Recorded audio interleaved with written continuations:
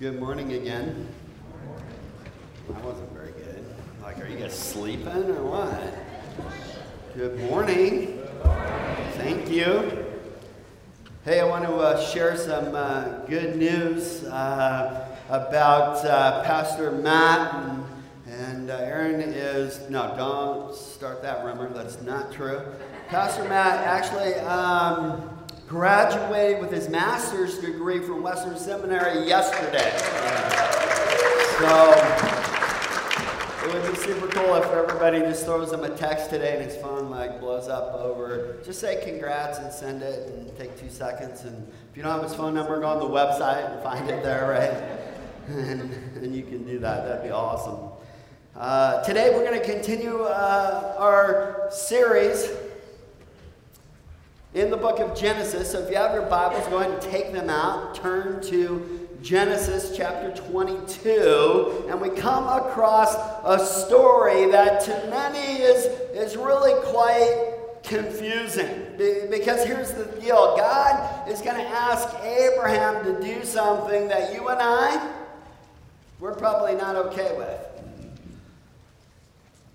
And if you don't think about it very long, if you don't meditate on it, if you don't study it, if you don't like dig a little bit deeper here, the story seems to be saying something about God that we know is simply not true.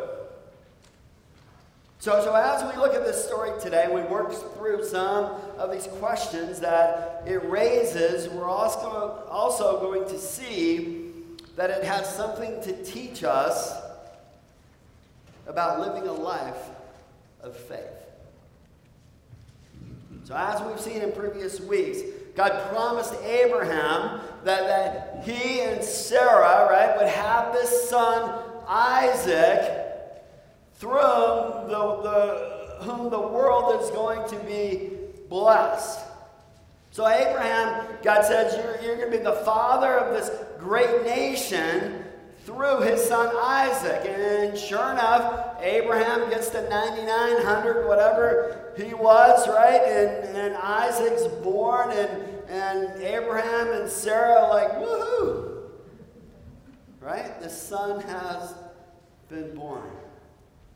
Now it's like years later, Isaac's probably like maybe a teenager at this point.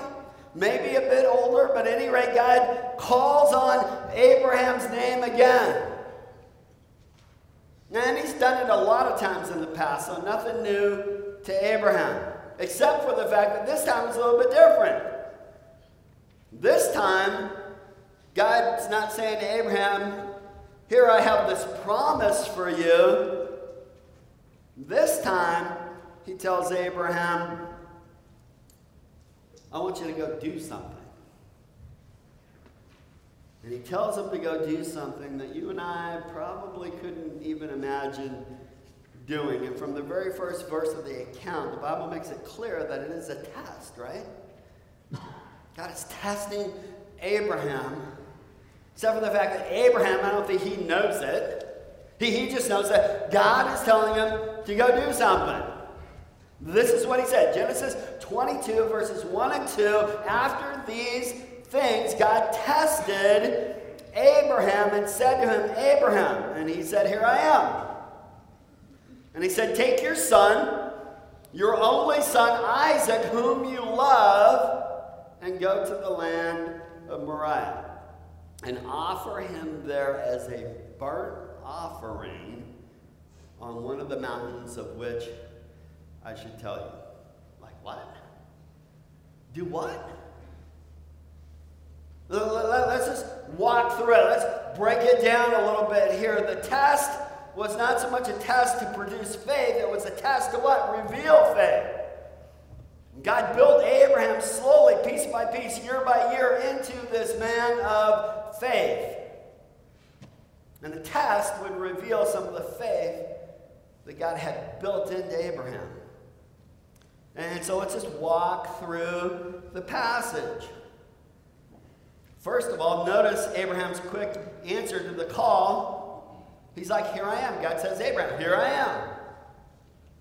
It's the example of how a man or woman of faith should respond to God, right? When Abraham said, "Here I am," it meant that he was ready to be taught. It meant that he was ready to obey. It meant that he was ready to surrender. And he was ready to be examined by God. Then it says, "Take now your son, your only son, Isaac." Notice here that God called Isaac what? His only son. When in fact Abraham, right, as we know, we remember, had another son, right, Ishmael. Except for here's the deal, since Ishmael was put away from Abraham's family in Genesis 21, as far as God's covenant was concerned, Abraham only had one son. So this test to offer Isaac as a burnt offering was difficult in yet another aspect, because let's think about it this way. It seemed to contradict the previous promise of God, right? Because God had already promised that in Isaac your seed shall be called in Genesis 21:12, right? It seemed strange, it seemed contradictory to kill the son who was promised to carry on the covenant when it hadn't even been fulfilled yet. It seems as if God commanded Abraham to kill the very promise that God made to him in the first place. Now look at what Abraham does in verse 3. So Abraham, he rose early in the morning, he saddled the donkey, he took 2 of his young men with him, and his son Isaac, and he cut the wood for the burnt offering, and arose and went to the place of which God had told him. So no sign of hesitation here on Abraham's part. Right? He rises early in the morning. But I got to think it had to have been like a sleepless night for the guy, right? So I'm going to rise, I'm going to put him on the altar, burnt offering. Abraham's obedience shows that he trusted God even when he didn't understand. And sometimes we say, I'm not going to obey, or I'm not going to believe until I understand it all. But to do that is to put ourselves on equal standing with God. And then it says he saddled the donkey, right? The phrase suggests that Abraham did the work personally, right? He saddled the donkey. He split the wood. Like, dude had plenty of servants to do that stuff for him. Abraham did it himself, even at his old age, right? He's like 100. Probably no, he's older than that. Maybe it's because you just need to get the nervous energy out. I don't know, but he's out there splitting wood, getting ready to go do this. And then they go to the place which God had told them, and in extraordinary trusting obedience, Abraham goes right to the spot which God had told them, even though it had been easier in Abraham's eyes if God would have asked Abraham to lay down his own life instead of the life of his son Isaac. Right? Isn't that true as parents? Much rather me be sick than somebody I love, right? Story continues, verses 4 and 5. On the third day, Abraham lifted up his eyes and he saw the place from afar. Then Abraham said to his young men, "Stay here with the donkey, and I and the boy will go over there and we'll worship and come again to you." And Abraham took the wood of the burnt offering and he laid it on Isaac, his son. On the third day, Abraham comes to that place when, on the third day, the region of Moriah is associated with the Mount Moriah, which is modern day what? Jerusalem. Abraham has 3 long days to think about what God commanded him to do. Think about that for a second.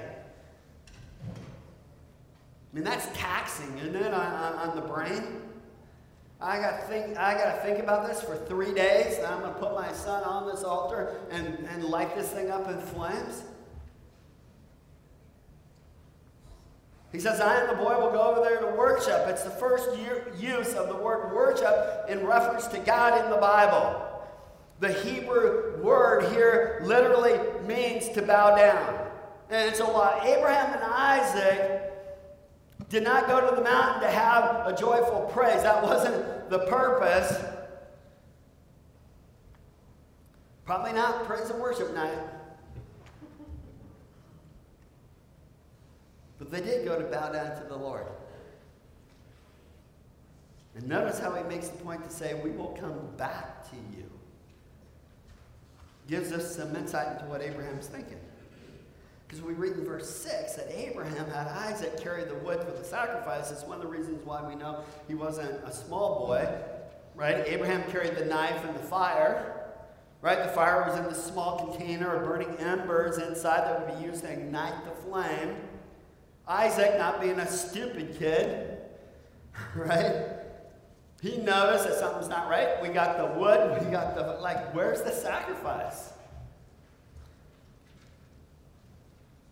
So he asked Abraham the question, verse 7 and 8. And Isaac said to his father Abraham, my father. And he said, here I am, my son.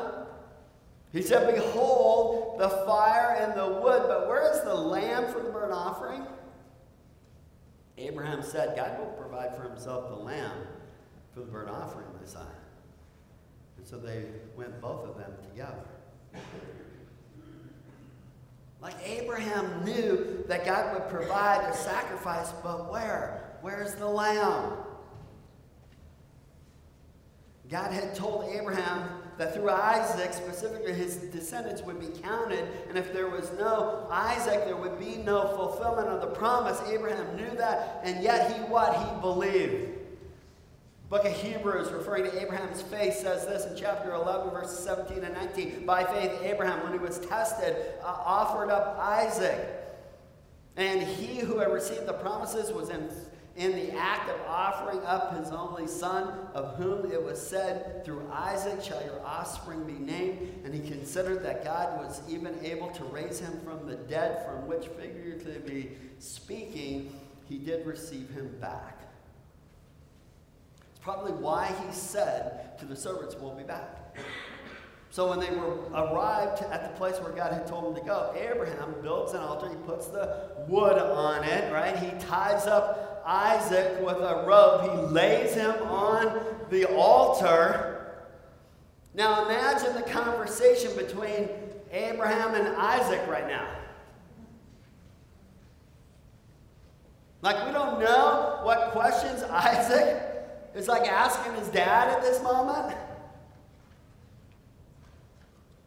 But I think Abraham's answer to whatever those questions are is the same as before, right? God himself will provide a lamb. And we know a lot about Abraham's role in the story, but not much about Isaac's response.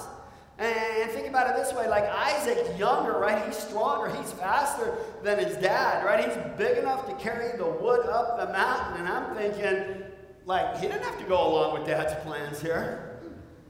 Hey, Dad, I'm out, right? But it tells us something about Isaac, about his character, about his submissive heart. At this point, Abraham raises up the knife, doing what he had to do. And if it came to that, then listen to verses 10 and 12. Then Abraham reached out his hand, he took the knife to slaughter his son. Imagine that, right, dads? But the angel of the Lord called to him from heaven and said, Abraham, Abraham. And he said, here I am. And he said, do not lay a hand on the boy or do anything to him, for now I know that you fear God, seeing that you have not withheld your son, your only son, from me.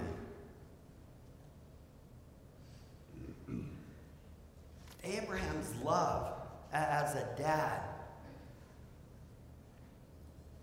man, it just had to be so intense. Mainly because, remember, Isaac's the promised son. They waited 25 years for this kid to come. And now I have to offer him up. Abraham had a great amount of faith. And Abraham reminds us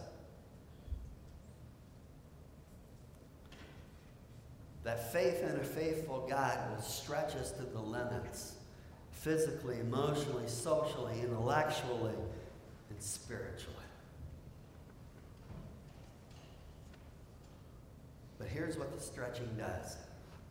It expands our capacity to know God And in that knowing, discover how to live a promise-filled life. Let's look at what happens next in verses 13 and 14. And Abraham lifted up his eyes and looked, and behold, behind him was a ram caught in the thicket by its horns. And Abraham went and took the ram and offered it up as a burnt offering instead of his son. And so Abraham called the name of that place, the Lord will provide. As it is said to this day, on the mount of the Lord it shall be provided. Notice here that God what? Still required a sacrifice. It's not like we're going to call off the sacrifice here. No, he provided a substitute. A ram caught in the thicket by its horns. This is the one place where in the Old Testament indicates that the Messiah would rise again on the third day. And it says through this picture of Isaac, right? Isaac's life is this picture of Jesus. And it's very evident here, right? Like both were loved by their father. Both offered themselves willingly. Both carried the wood up the hill to their sacrifice. Both were sacrificed on the same hill. Both were delivered from death on the third day. And even though God would probably never ask you and I to do what he asked Abraham to do, I think Abraham's story is unique for sure. Sometimes God does ask us to do things that take us way out of our comfort zones. I don't know about you, but I'm not really comfortable offering my son. There are times when God calls us to do things that we simply do not understand. And if that's you this morning, if you're here and you're going through a confusing situation or a test of some kind, or I just think this story can offer you some insights to what's going on in your life, right? And what you can do about it, what you can expect. There are three truths. Go ahead and take your note sheets out. You can follow along with me here. There are three truths about tests that I want you to see this morning. Right? The first one is that there will be tests in your life, and they all mean something. Remember when you were in high school or college, and you know, back in the day when we had classrooms and stuff, and the professor would drone on for hour after hour? But then ultimately, the kid in the first row would raise his hand, and he'd say this. He'd say, "Is that going to be on the test?" Right? I remember in college, I was taking a class, the Gospel of John, and mistakenly, we didn't ask what was going to be on the test. And so our professor decided it'd be a good idea to have questions from the footnotes of the textbook. Like I never had a test question from the footnote. Thought it was a little unfair personally, but you know, whatever. Point is that you should want to know. You want to know if you need to know what you're actually learning. And for our purposes as believers, we need to know that in both the Old Testament and the New Testament, the word translated test means to be proved by trial. So when God tests us, his purpose is to prove that our faith is real. Not that God needs to prove it to himself, but rather he's proving it to us that our faith is real and that no trial overcomes our faith. So whenever God teaches us something, he will give you the opportunity to put it into practice. Right? There will be an application. He will test you or give you a trial to overcome. So why does God test us? Look with me at 2 Corinthians 12:9. It says this. But he said to me, my grace is sufficient for you, for my power is made perfect in weakness. Therefore, I will boast all the more gladly of my weaknesses, so that the power of Christ may rest upon you. Paul has what he calls a thorn in the flesh here, and it was some kind of significant medical issue that he was having, and when Paul asked God to take it from him, this was God's response, right? Instead of removing it from Paul's life, God gave and would keep giving his grace to Paul. Right? The grace that God gave Paul was sufficient to meet every need, but specifically this need or this test in his life. Right? And to do this, Paul had to believe that God's grace is sufficient.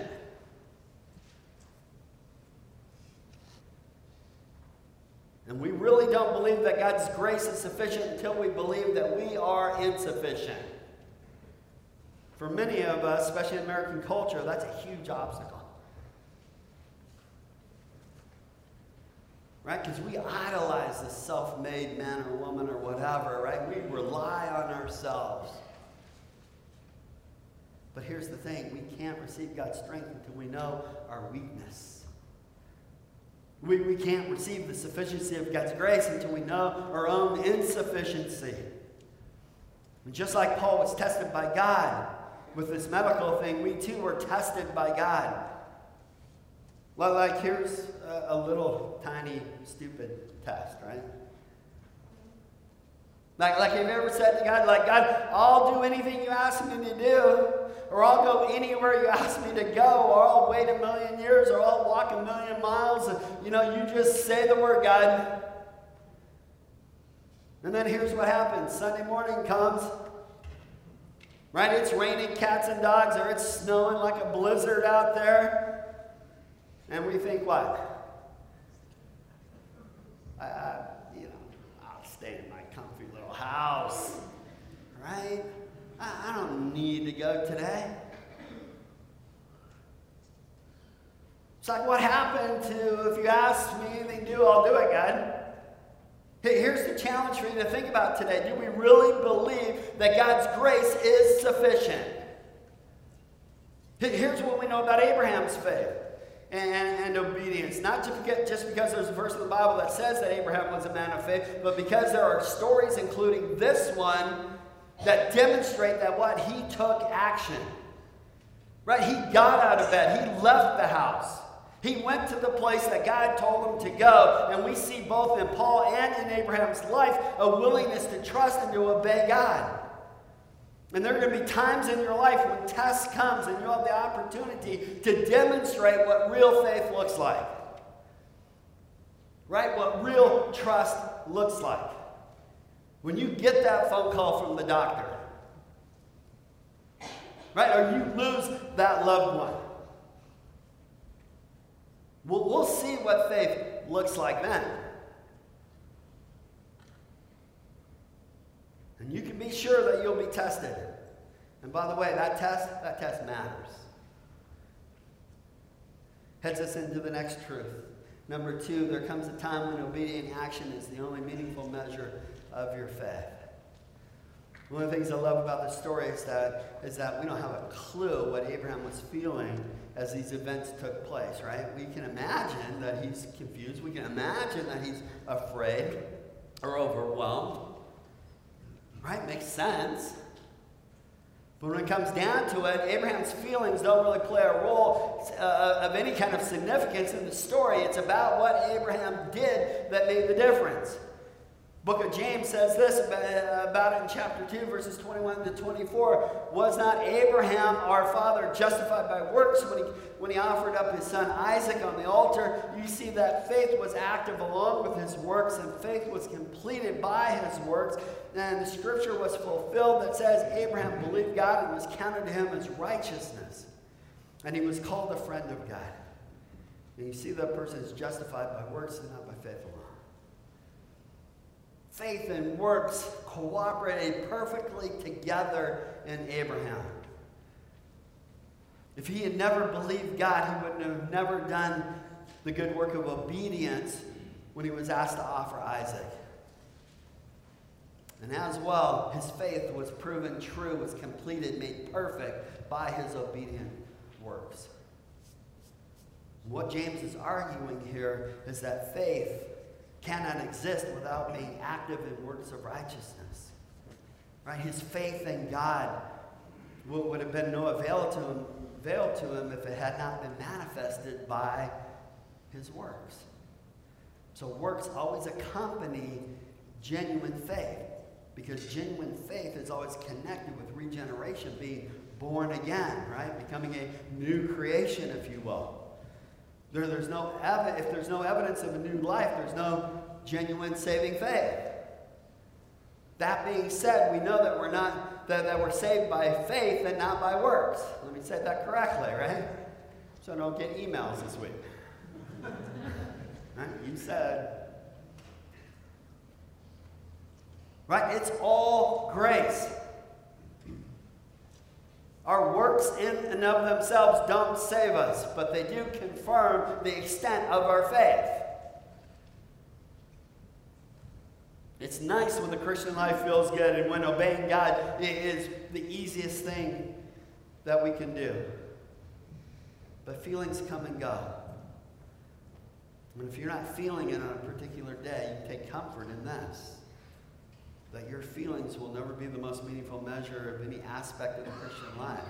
Right? It is what you do that counts. You know, the best books to read are the ones where the writer just doesn't tell you that this character or that character is angry, kind, or generous, or whatever. The book gets good when the writer shows us in action what the character does, whether they're angry, kind, or generous.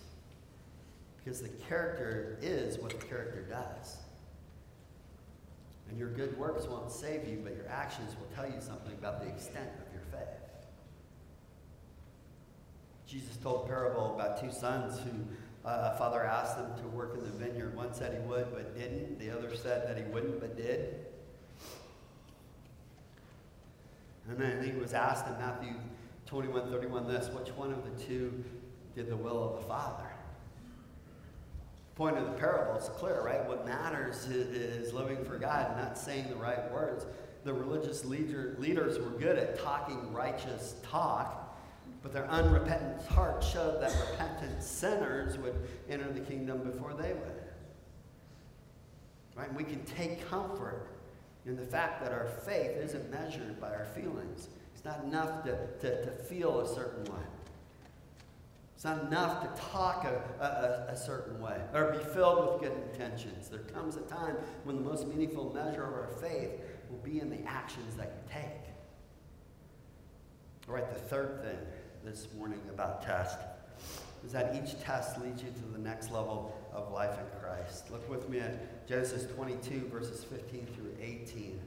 And the angel of the Lord called to Abraham a second time from heaven and said, "By myself I have sworn, declares the Lord, because you have done this and have not withheld your son, your only son, I will surely bless you, and I will surely multiply your offspring as the stars of the heaven and as the sand that is on the seashore. And your offspring shall possess the gates of his enemies, and in your offspring shall all the nations of the earth be blessed, because you have obeyed my voice." See, the test isn't without meaning. When Abraham passed the test, he was ready to experience the fullness of God's promises. It's true for us as well. God will bring tests into our lives. And when we pass them, then we move on to God's blessing, right? The natural question is, what kind of test does God give us? Well, the Bible is clear that a test is not a temptation. God doesn't try to bait you into something so he can punish you. That's not what he does, right? We call that entrapment. The tests come our way, are tests that are opportunities to do the right thing, right? To speak a word of encouragement, to help someone who's been knocked down by life, to show love, or to be patient, or to serve, or to give. Tests that you and I face in life, and there will be many, are never without meaning, right? They serve a purpose. They give you a chance to measure your faith in the most meaningful way, right? To take action. And every time you respond with obedience, you take a step closer to living a promise-filled life. I want to just take a moment this morning to say something about why these events had to happen and why God would ask such a thing of Abraham. I think one reason his story resonated with the people in Abraham's day is because it helped them understand in a very dramatic kind of way that God is not the God of human sacrifice. Right? He did not require Abraham to kill Isaac, but rather he intervened at a crucial moment, making it clear that this is not something he requires his people to do. Instead, he provides the lamb for the sacrifice. Remember what God said to Abraham in verse 2. Take your son, your only son, Isaac, whom you love. It's the first time that love appears in the Bible, and it's connected to the concept of sacrifice. I mentioned this earlier a little bit, but I think it's worth repeating. The story of Abraham and Isaac foreshadows the sacrificial death of Jesus. Like Isaac, Jesus was the only son of his father. Like Isaac, Jesus would carry on his back the wood that would become the instrument of death. Like Isaac, Jesus would submit to the will of the Father. Now, God didn't require Abraham to sacrifice Isaac, but he did use the story to foreshadow what would happen some 2,000 years later when Jesus' death on the cross would become a sacrificial act of love. We've all sinned and fallen short of the glory of God. None of us here this morning can claim otherwise. We know who we are. We know we need forgiveness. We know we need mercy. We know we need grace. You know, on the Friday before Easter, we gathered here, right here in this room, and we remembered what Jesus went through on the way to the cross at Calvary.